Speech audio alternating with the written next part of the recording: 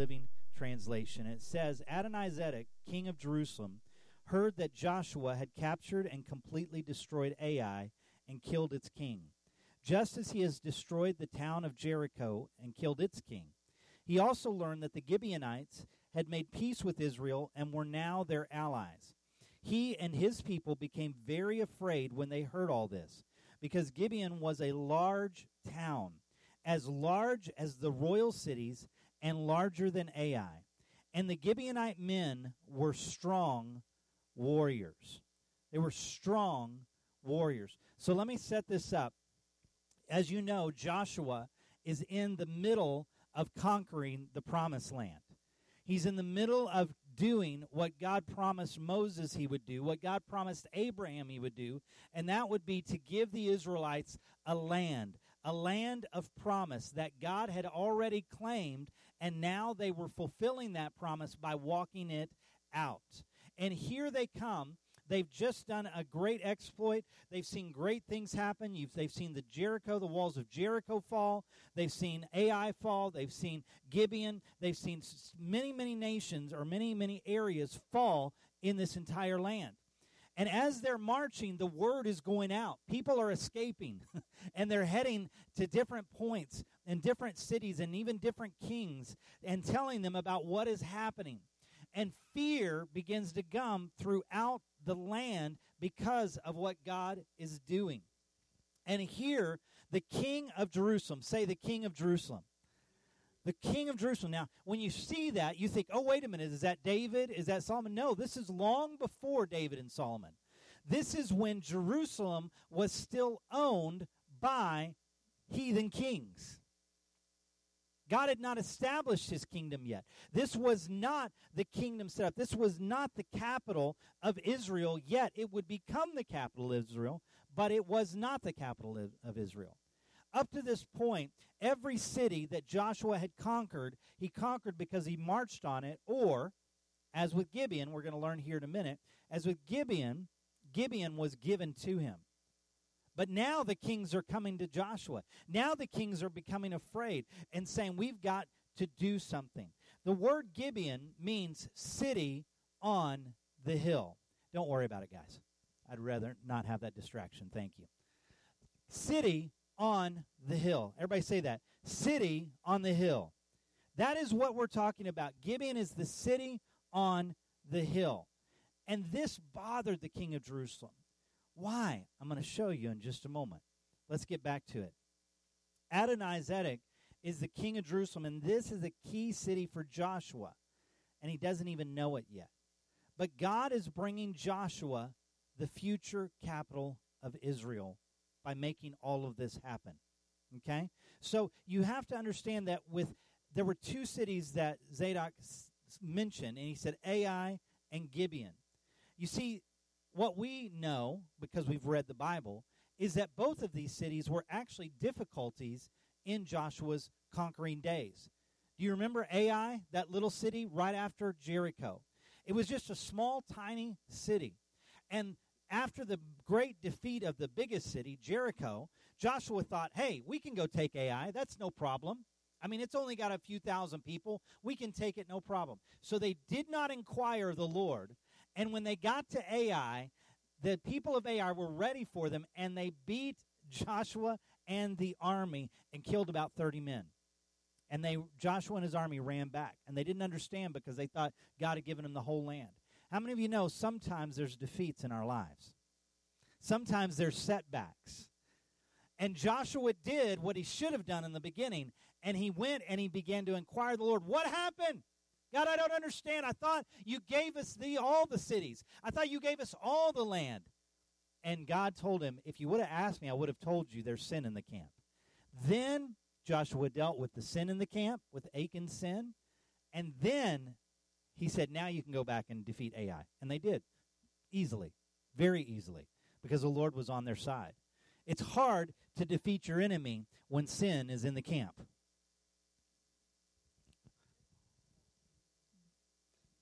I said it's hard to defeat your enemy when sin is in the camp. When you know that there is willful sin in your household, in your life, it's hard to defeat the enemy because the enemy will use that sin against you. all day long. Well, that's not the message, so let's keep going. So there was defeat at Ai. Then what about Gibeon? Gibeon was a place of deceit. Ai was a place of defeat, and Gibeon was a place of deceit. You see, the Gibeonites also heard that Joshua was coming after what he'd done to Jericho and then Ai. And so the Gibeonites knew that their city was next, so they were smart. They said, we can't defeat Joshua, and we can't defeat this God of theirs. So they got together and devised a plan, and they put on old clothes. They rubbed mold all over themselves. They got moldy bread, and they put themselves on some really old, tired horses and donkeys and camels, and they dragged themselves up, acting like they'd been on a long journey. And they concocted this entire story and told Joshua, listen, we're from a very far-off land, and that land, we just barely made it here, but we're here to we'll be your slaves. And again, Joshua and his leaders did not inquire the Lord. I mean, when you make a mistake, it's something, right? Husbands, anybody around here? When you make a first-time mistake, it's okay. But the second time, oh, boy. Oh, boy. And he made the mistake again. He didn't inquire the Lord. The Gibeonites were literally less than a day's march. They would have been one of the next cities to be taken. Joshua and his leaders said, okay, you've come here, you've raised a white flag, we'll take your city. Now, exactly where it is, they said, wait, first sign this document. So they made a covenant with them before the Lord, and then they said, oh, by the way, we're actually over the hill. We could have had that entire city. Well, they did. They ended up getting the whole city through slavery. So they had this covenant, and in this covenant, when they made this deal, they said, we will protect you from anyone else. And the king of Jerusalem knew that. And he said, we're coming after Gibeon. We're going to attack it, and it's going to draw Joshua out, and then we'll be able to defeat him. So he got 4 other kings with him and said, let's go do this. I want to tell you something before we get into more of the story. That even in defeat and even in deceit, even in your failure, even in your stumbling, God can cause you to triumph in the end if you give it back to him. You know what I have found in ministry? I'm coming up on that golden birthday here in just less than a month. And I told my wife, she said, what do you want for your 50th birthday? And I said, this is what I want. I want more than anything for the house to be full of the people of God chasing after him. So you know what the best gift you can give me is to come to church after my birthday. My birthday's on the 21st, but I'll be coming in from Dubai on that day. And when I land on that day, and then that's a Wednesday, and then on that next Sunday, I want you to be in the house of God praising God. I want you to be in the house of God serving him. That's the best birthday gift anybody could give me. Come on, somebody. Anyway, so in these 50 short years of my life, in 30 years of ministry, one thing I have learned is that failure isn't final with God. Look at your neighbor and say, failure isn't final. Come on, look at that neighbor. Say, failure isn't final. Failure is not final with God. I love when we were marrying Kay and Greg yesterday. For those of you who don't know Kay and Greg, they're an incredible couple. This couple have been dating for 10 years. 10 years. Yes, Greg finally popped the question on their 10th anniversary of dating, and he said, will you marry me? And yesterday we got the privilege of doing that right here. But there were some things that Greg wanted to take care of. There were some things that they wanted to take care of. And as they entered their golden years, they wanted to make sure that things were right with each other, right with themselves as they come into this relationship. And it was a beautiful time as their children were gathered and as their family was gathered to say, you know what? God is a God of second chances. And Greg said, Pastor, you're right. But he's actually the God of third chances and fourth chances and fifth chances. Anybody ever found that to be true? Failure is not final. If you're still breathing, God still is there for you. He's got a plan for you. God is the champion sponsor of comeback stories. Isn't that true? Look through the whole Bible. And that the greatest leaders, Moses was a murderer. Paul was a persecutor of the church. I mean, when you look at these stories and you realize that if their failure didn't totally take them out, then the failure that the enemy keeps bringing up to me time and time again is not going to take me out. And you see, the king of Jerusalem, I'm convinced he was thinking this will be another failure for Joshua. If we can come and surprise attack them, then this is going to be a surprise comeback. But no, that's not going to happen. Skip down to verse 7 of Joshua chapter 10. So Joshua and his entire army, including his best warriors, left Gilgal and set out for Gibeon. Remember, they began to attack the Gibeonite community, and then they called for Joshua to come and get them. So this is what Joshua does. And if you were just to stop at that verse 7, you'd think, Joshua's making another mistake. He's not inquiring the Lord. He's going off with his best warriors just to go and just to complete his vow. No. Look at verse 8. It says, "Do not be afraid of them," the Lord said to Joshua, "for I have given you victory over them. Not a single one of them will be able to stand up against you." Not a single one of them will be able to stand up against you. What do we see here? We see that actually the Lord spoke to Joshua. Now, that could mean any number of things to us. We could say, well, yeah, I was driving down the road and the Lord spoke to me. Or, I was running one morning and the Lord spoke to me. Or I was in the shower. How many of you God speaks to you in the shower? I don't know why that is. I think it's just that one time in our day that everything stops and you're just like, okay, wash the hair, And then all of a sudden, God speaks. I've had God speak to me many times in the shower. But in this day and in this time, for God to speak to Joshua, for God to speak to a leader, this is what that meant. It meant that leader had to go before the priesthood of God, had to go before the Ark of the Covenant, or had to go before the tabernacle and inquire of the Lord. We know from Joshua's life that he learned to spend time in the presence of God under Moses. The Bible declares in Exodus that when Moses would go into the tent of meeting, remember, have those 40 days and 40 nights of glory, then the Bible declares that Moses would leave the tent, but Joshua would stay behind. It's a little bitty small verse in Exodus, but it's made such an impact on my life. To recognize that when I'm in training, when we're in training, the best place we can be is in the presence of God.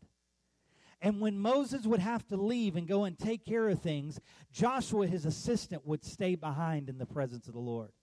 The Bible doesn't tell us what God spoke to Joshua in those days. But Joshua got addicted to the presence of God. And he had made his mistake at Ai. He had made his mistake at Gibeon. And I can tell you, he wasn't going to make that mistake again. He was going to seek the Lord. And as the Lord began to speak to him, he was seeking the Lord for what to do about Gibeon. I want to say this. One reason we go around the same mountains or issues in our lives is that we don't learn the lessons that those defeats bring us in the first place. Have you ever wondered, why is it, Pastor, that I am defeated in the same area of my life over and over and over again? Come on, I know most of us are good Christian people in this place. But have you ever had an issue in your life that seemed to be reoccurring? Maybe it wasn't a sin. Maybe it was just an area of your faith that you just couldn't seem to conquer. And you would make those mistakes over and over and over again. When I was a youth pastor, I would see it with guys and girls, teenagers, all the time. Great kids. And they would be awesome, and they would come and they would worship the Lord, and then I wouldn't see them for a few weeks. Or I'd notice in the worship time that their hands were down and their heads were just kind of, there, and they were just there in the sanctuary. What was going on? And you would begin to talk to them and begin to find out that they kept going back to the same friends that they shouldn't be around over and over and over again. It's like they get set free and they would leave those bad friends behind. And then they would go back to school and they would find a new set of bad friends. Anybody know what I'm talking about? And it's like they were drawn to these certain types of people and be like, what are you doing? Have you ever felt like that you've been drawn back to the same battle and the same defeat over and over again? I've got hope for you today. Somebody say, praise God. I've got hope for you today. Look at James chapter 1, verse 2 through 4. It says, Dear brothers and sisters, when troubles of any kind come your way, consider it an opportunity for great joy. I don't know about you, but when trials come my way, I usually am not thinking joy. But that's what Scripture says for us to do. In other words, when that trial comes, when that defeat comes, when that battle comes, don't look at it and go, I failed again. No, begin to take joy. Begin to say, you know what? That's coming back up. That trial's coming back up again. There must be something I need to take away from this. And it says, for you know that when your faith is tested, your endurance has a chance to grow. So let it grow. For when your endurance is fully developed, you will be perfect and complete, needing nothing. What do I feel like God is saying to us today? I feel like God is saying that when those things come our way that seem to defeat us time and time again, for Joshua, it was not seeking the Lord before the battle. And he learned his lesson. So here's the thing. Let's stop going around the same mountains only to learn the same lessons. You say, what do you mean? I mean, stop going around those same mountains. When that thing comes at you, you come at it. Let me say that again. When that thing comes at you, you come at it. You see, this is a battle that was coming to Joshua. And Joshua didn't cower back and go, oh no, maybe we're going to be defeated again like at Ai. No, he went after it. He got a word from God and he went after it. He didn't shrink back from it. He went after the battle. Let's start learning from our pain and our failures so that we can go conquer the next mountain and grow. You know what I do? What I've been doing lately in life is just saying before the Lord, Lord, what is it that I missed here? This same trial, this same thing keeps coming up over and over again. What is it that I missed? And being honest before the Lord and saying, Lord, reveal to me what I missed here. Reveal to me what I'm continuing to do. Why am I repeating this over and over again? Why does this same battle keep coming back to me? God, I want to learn from this. I want to stop cursing the battle and start rejoicing because I know that I'm about to grow. I know it's time to grow. Amen? It's time to grow. Let's keep on going, and we're going to learn a little bit more about that. Joshua chapter 10, verse 11. It says, as the Amorites retreated down the road from Beth Horon, the Lord destroyed them with a terrible hailstorm from heaven that continued until they reached Azek. The hail killed more of the enemy than the Israelites killed with the sword.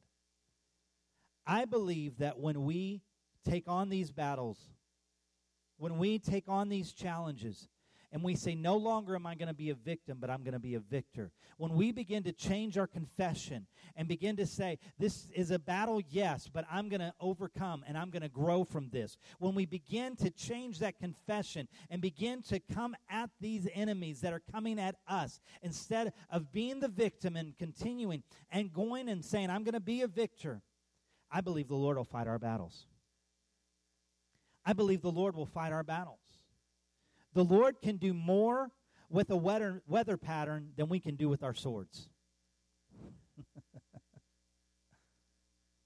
That's worth repeating. The Lord can do more with a weather pattern than we can do with our swords. Now, I understand this. I teach this. We have a part to play in activating our faith. We do. Joshua had to go for it. He had to get the word from the Lord, and then he had to go for it. But God was the one who defeated the enemy that day. We will never outdo what God can do. It's our small step of faith and then God's large step of victory that comes into our lives. When we begin to take those small steps of faith, God begins to take the large steps of victory on our behalf.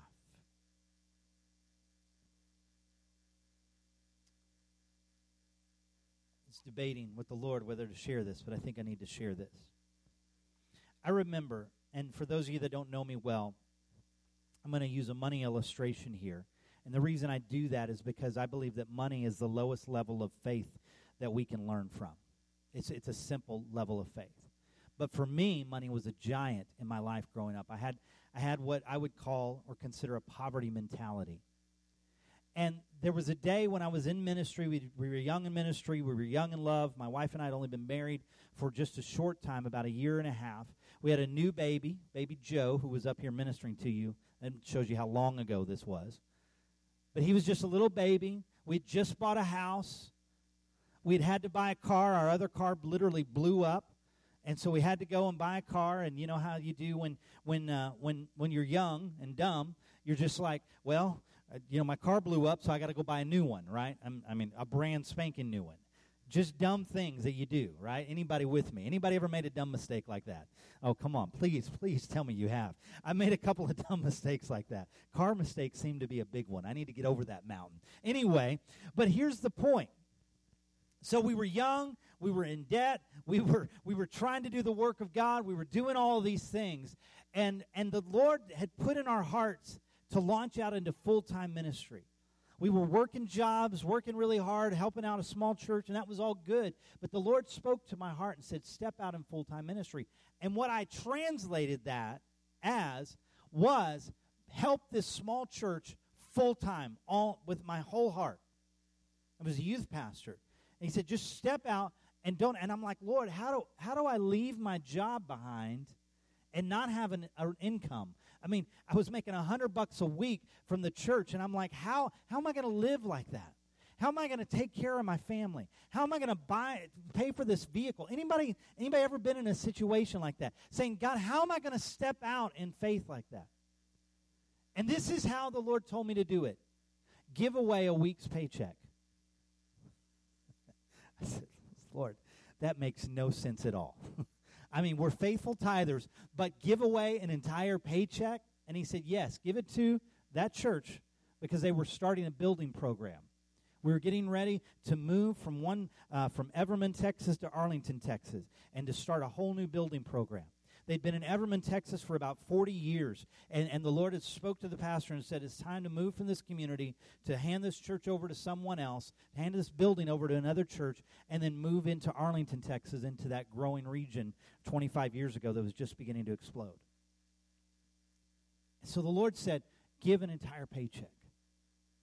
Now, some of you are thinking, $100. No. My work paycheck. My work paycheck. And at that time, that was about $500. Now, for you, some of you in this room, you're like, $500, Pastor, where do you want the $500 to go? Some of you are looking at me like, no, that's not me. But for some of you, that is. You're like, $500, come on. I actually believe that was, I take it back, it wasn't 1 week's pay, it was 2 weeks' pay. And I said, Lord, I don't know what to do. The Lord said, trust me. I said, okay. So to go into full-time ministry, we planted this seed. We gave our regular tithe, and one Sunday we dropped that $500 check into the offering, praying and hoping. None of you have ever done this, so I'm not worried about it. But for us, we were praying and hoping it didn't bounce the next day when they deposited it. Thank God. And it didn't bounce, hallelujah, but it was tight. I'll be honest, it was tight. And what I thought was a simple act of faith, God began to do a work in my heart to break that spirit of poverty off my life. To say, God, I trust you. I'm here to tell you, within about 2 months from that time, God's told me when to quit my job, exactly the day to quit my job. I quit my job, and I went on vacation. Another smart move, right? But I thought, if I'm going to start in full-time ministry, I want to go on vacation, which vacation was going to see Joni's parents in Montana at the time, stay with them for free. So that was our little vacation. At the end of that vacation, as God is my witness, I had a full-time ministry position offered to me. I accepted the position, and 2 weeks later, we were in Montana working for the Lord full time. But there's another part of that story. Because I'd quit my job, gone on vacation, came home, resigned the ministry there here in Texas, and was cleaning up everything. And by the time, you know, when you're paid by a regular job, they pay you in arrears. So all that process, I got one more paycheck, but then I wasn't going to have a paycheck for 2 weeks. I thought, Lord, we got to move. We got to do all this stuff. What are we going to do? Started looking at the checking account. It was dwindling fast. Joseph ate a lot at that time. No. I said, God, I don't know what to do here. Hadn't sold the house yet. We were still in that process. And I got a check in the mail. Can you imagine how much the check in the mail was for? $500. It was from my other company that I'd been working for. I thought, maybe they gave me a bonus. They weren't supposed to pay me, but maybe they gave me a bonus. How many of you know it was not a bonus? It was a mistake. They had just spit out another payroll check. And I said, praise God. So I called the company, and I said, thank you for the bonus. I just want to appreciate this. And they said, you better put that check back in the mail immediately. And if you cash it or try to deposit it, we will prosecute you. That's literally what they told me. I said, oh, I guess this isn't the blessing that I thought it was. Yes, sir. And I sent that check back. And I thought, God, that wasn't it. The next day, we get a check in the mail. It wasn't from the company. It was from somebody I'd never met before. And they said, we just felt like God told us to bless you and your ministry, and this is just for you guys. Guess how much that check was for? $500. We used that check to move to Montana and began full-time ministry and never looked back. What am I trying to say? Why did I tell that story? It wasn't part of what I wrote down, but I feel like the Lord wants you to hear that it wasn't just about the 500. You understand? It was about a lesson. It was about a marker point in our journey that said, God will take care of you. Why worry, little flower, what you shall wear and what you shall eat?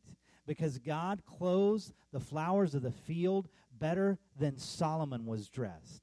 He feeds the birds of the air better than anyone else. Why would you worry? Because God is your Father, and He will clothe and He will feed you. He will take care of your needs. When you can begin to trust God for the little things in life, you can trust God for the big things in life.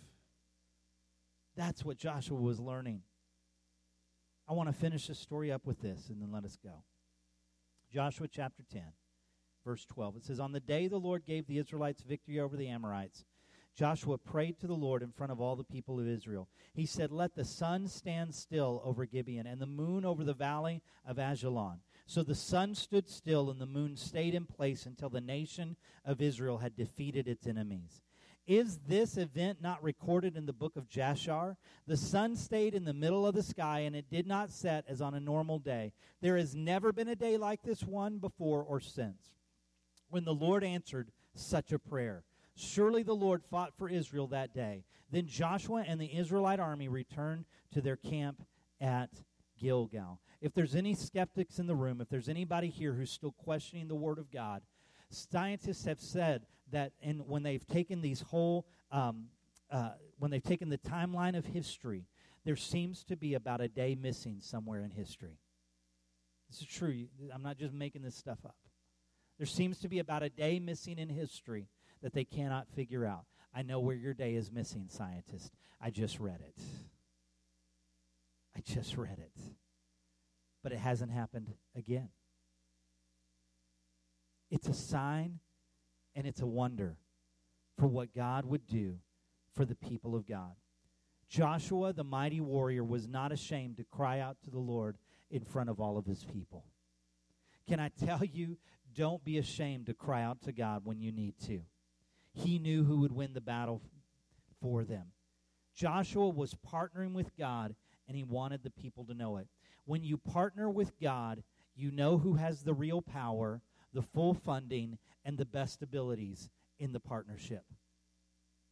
Let me say that again. When you partner with God, you know who has the real power, the full funding, and the best abilities in the partnership. You know when you come into partnership with God that you're getting the better end of the deal.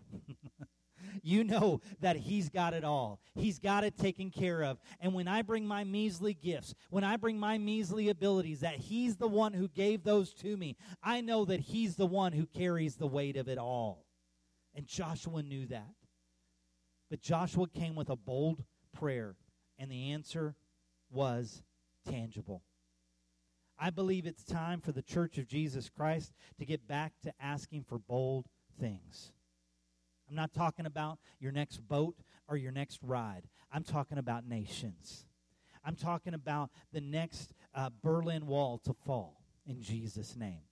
I'm talking about your friend, your neighbor, your family member who you just think is totally lost to God and beginning to ask, God, would you come again to this one? I'm asking about diseases. I'm asking about things that it's time to get back to God. It's okay to ask God for your headache, but what about asking God to heal cancer? I believe it's time for the church to get back to asking for bold things and bold initiatives that the Holy Spirit puts in our hearts and expecting tangible results. I asked at the beginning, or said at the beginning, I would mention Gibeon again. Why was Gibeon so important to the enemy and important to God? I mean, we know about Jerusalem. That's an obvious one. But why this city on a hill? Why would this city be so important to go to all this trouble to get 5 kings together to go and conquer it back? Why? I'll tell you why. In 1 Kings chapter 3, 4, and 5, and 1 Kings 9 gives us the answer. Gibeon would later become the place where the Holy Tabernacle dwelt in both David's realm and Solomon's realm. Watch that again. Gibeon would become the holy place where the Holy Tabernacle was. Before the temple was built in Jerusalem, the Holy Tabernacle dwelt in David and Solomon's reign at Gibeon. What does that say to you and me? The enemy will attack your place of worship and devotion to God to try and rob you of the presence of God. The enemy will attack your place of worship and devotion to God to try to rob you of the presence of God. Because here is the real kicker. I don't care how much money you have. I don't care how much fame you have. I don't care how much skill you have. I don't care how much ability you have. If you don't have the presence of God, you have nothing. I don't care what God has blessed you with. You can line up every one of your vehicles. You can show me all of your houses and talk about how God has blessed you. But if that blessing becomes your God and you lose the presence of God in the process, you have nothing. The presence of God is what is going to get you through the battle. The presence of God is what is going to get you through defeat. The presence of God is what is going to get you through trial. The presence of God is what is going to get you through your failure. The presence of God is what is going to get you through this life. And may I tell you, friend, the presence of God is what will usher you into the other side. The presence of God will greet you in heaven, and the presence of God will lead you here on earth. The presence of God is more precious than gold. It's more precious than silver. It's more precious than any relationship you could ever have on this earth. The presence of God is what will guide you through and what will welcome you in. Moses said, God, it's awesome we've got this Ark of the Covenant. It's awesome we've got all this stuff. But if you do not go with us, do not take us any further. We need your presence. God, show me your glory. I'm not here to bash any other church or any other people or any other Christian or any other speaker. That's not what I'm here to do. But I am here to say that I am concerned about the state of Christianity today. where we're more interested in lights, more interested in the musicians, more interested in if the preacher can preach good or the teacher can teach well. We're more interested in the programs. We're more interested in what can you offer me? And if we're not careful, I don't care how small we are or how big we are, we can all fall into that same trap of consumerism. I saw this 20 years ago when I started noticing marketing, and I love marketing. All you marketers out there, marketing is great. You have the greatest message and the greatest hope to market to the world. It's Jesus Christ. Let's do it. But when we started beginning to look towards marketing more than to the presence of God to lead us, I said, God, help us. Don't let me fall into the trap. And can I tell you, I fell into the trap more than once. The presence of God is what will guide us, what will lead us, and dare I say it, what will draw others into Him.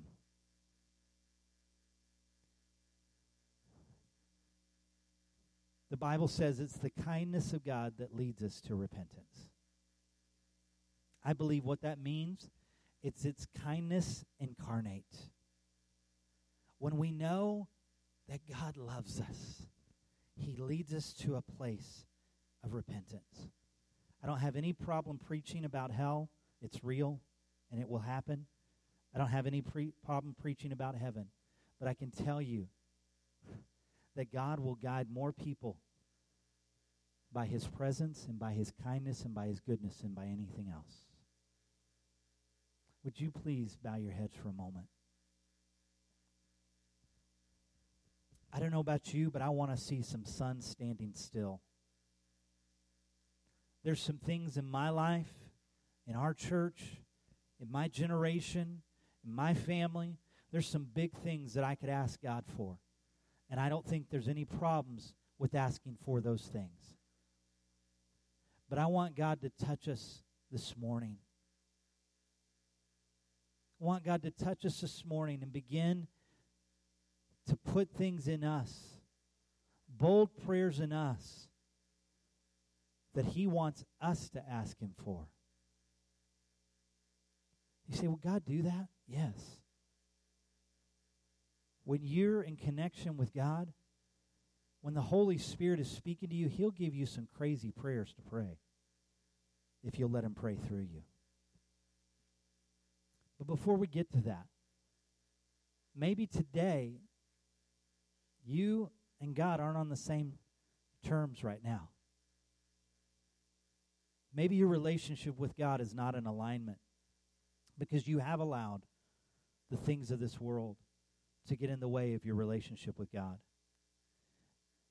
Maybe you've been so concerned about what's going on in the horizontal that you've kind of let the vertical relationships go.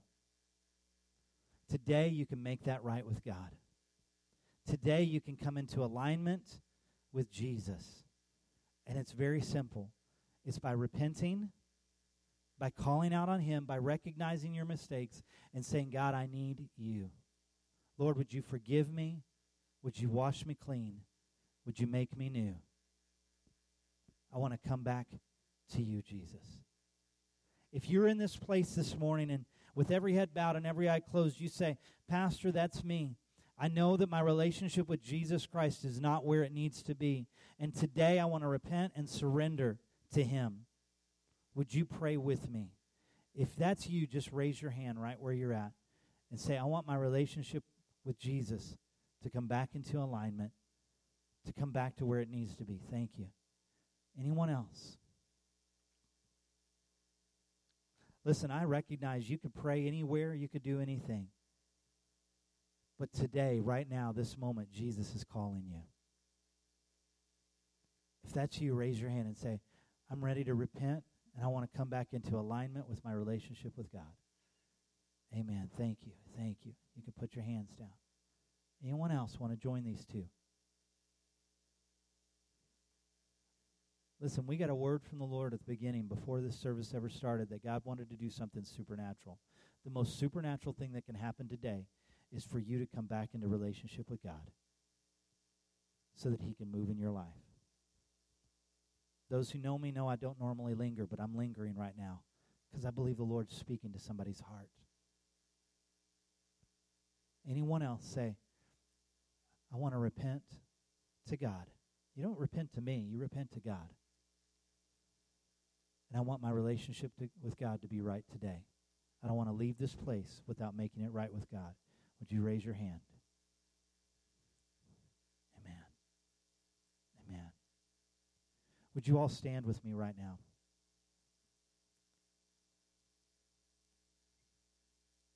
Would you pray this prayer, please, out loud together for the benefit of those who've raised their hand and also for those, maybe you didn't raise your hand because you don't know me. You maybe thought I was going to embarrass you. It's not about embarrassment. Jesus took all the embarrassment.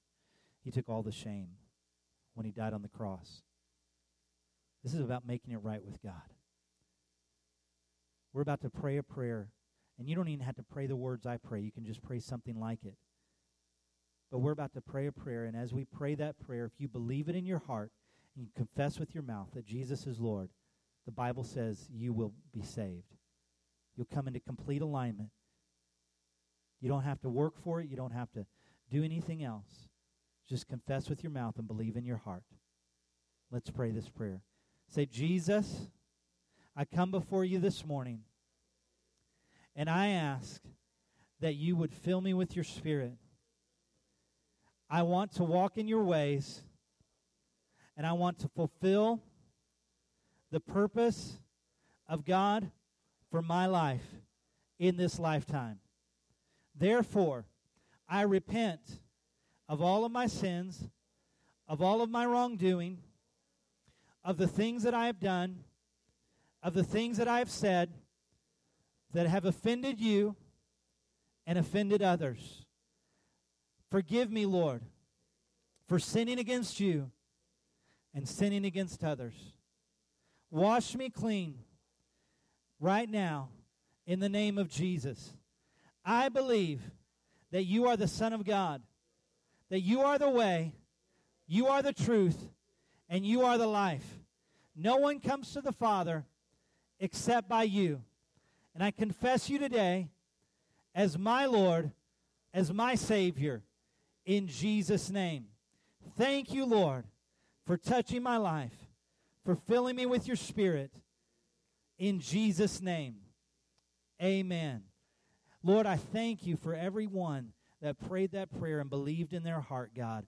I pray it right now in the name of Jesus that you would fill them with your Spirit, that even today, God, that they would be overflowed by your Spirit, God, and that they would walk in the Spirit from this day forward, that the enemy would not be able to defeat them in these areas of their lives any longer, but they would trust in you, they would depend in you, they would walk in your word, they would know your word intimately, and they would know you intimately. In the name of Jesus. Let's shout unto God. Hallelujah. Thank you, Lord. Hallelujah. God is good all the time. Amen. Walk it out before him. And you say, how do I do that? Man, you get involved in a good church. You find somebody that will come alongside you and walk you through the word and watch God do amazing things in you. Amen. Now let me pray a prayer blessing over everybody. God, I thank you and praise you for each and every individual in this place. God, that as we begin to pray bold prayers, that we would see miraculous answers to those prayers. God, that you would stir up in us a boldness and a faith like we've never known before. That as we go throughout this week, no matter what trial, no matter what temptation, no matter what the enemy throws at our way, God, that we will face it head on with you and know that you make us victorious in Christ Jesus. We love you, we thank you, and we bless you in Jesus' name. And everyone said, amen, amen. God bless you. Have an amazing week. We'll see you Wednesday night.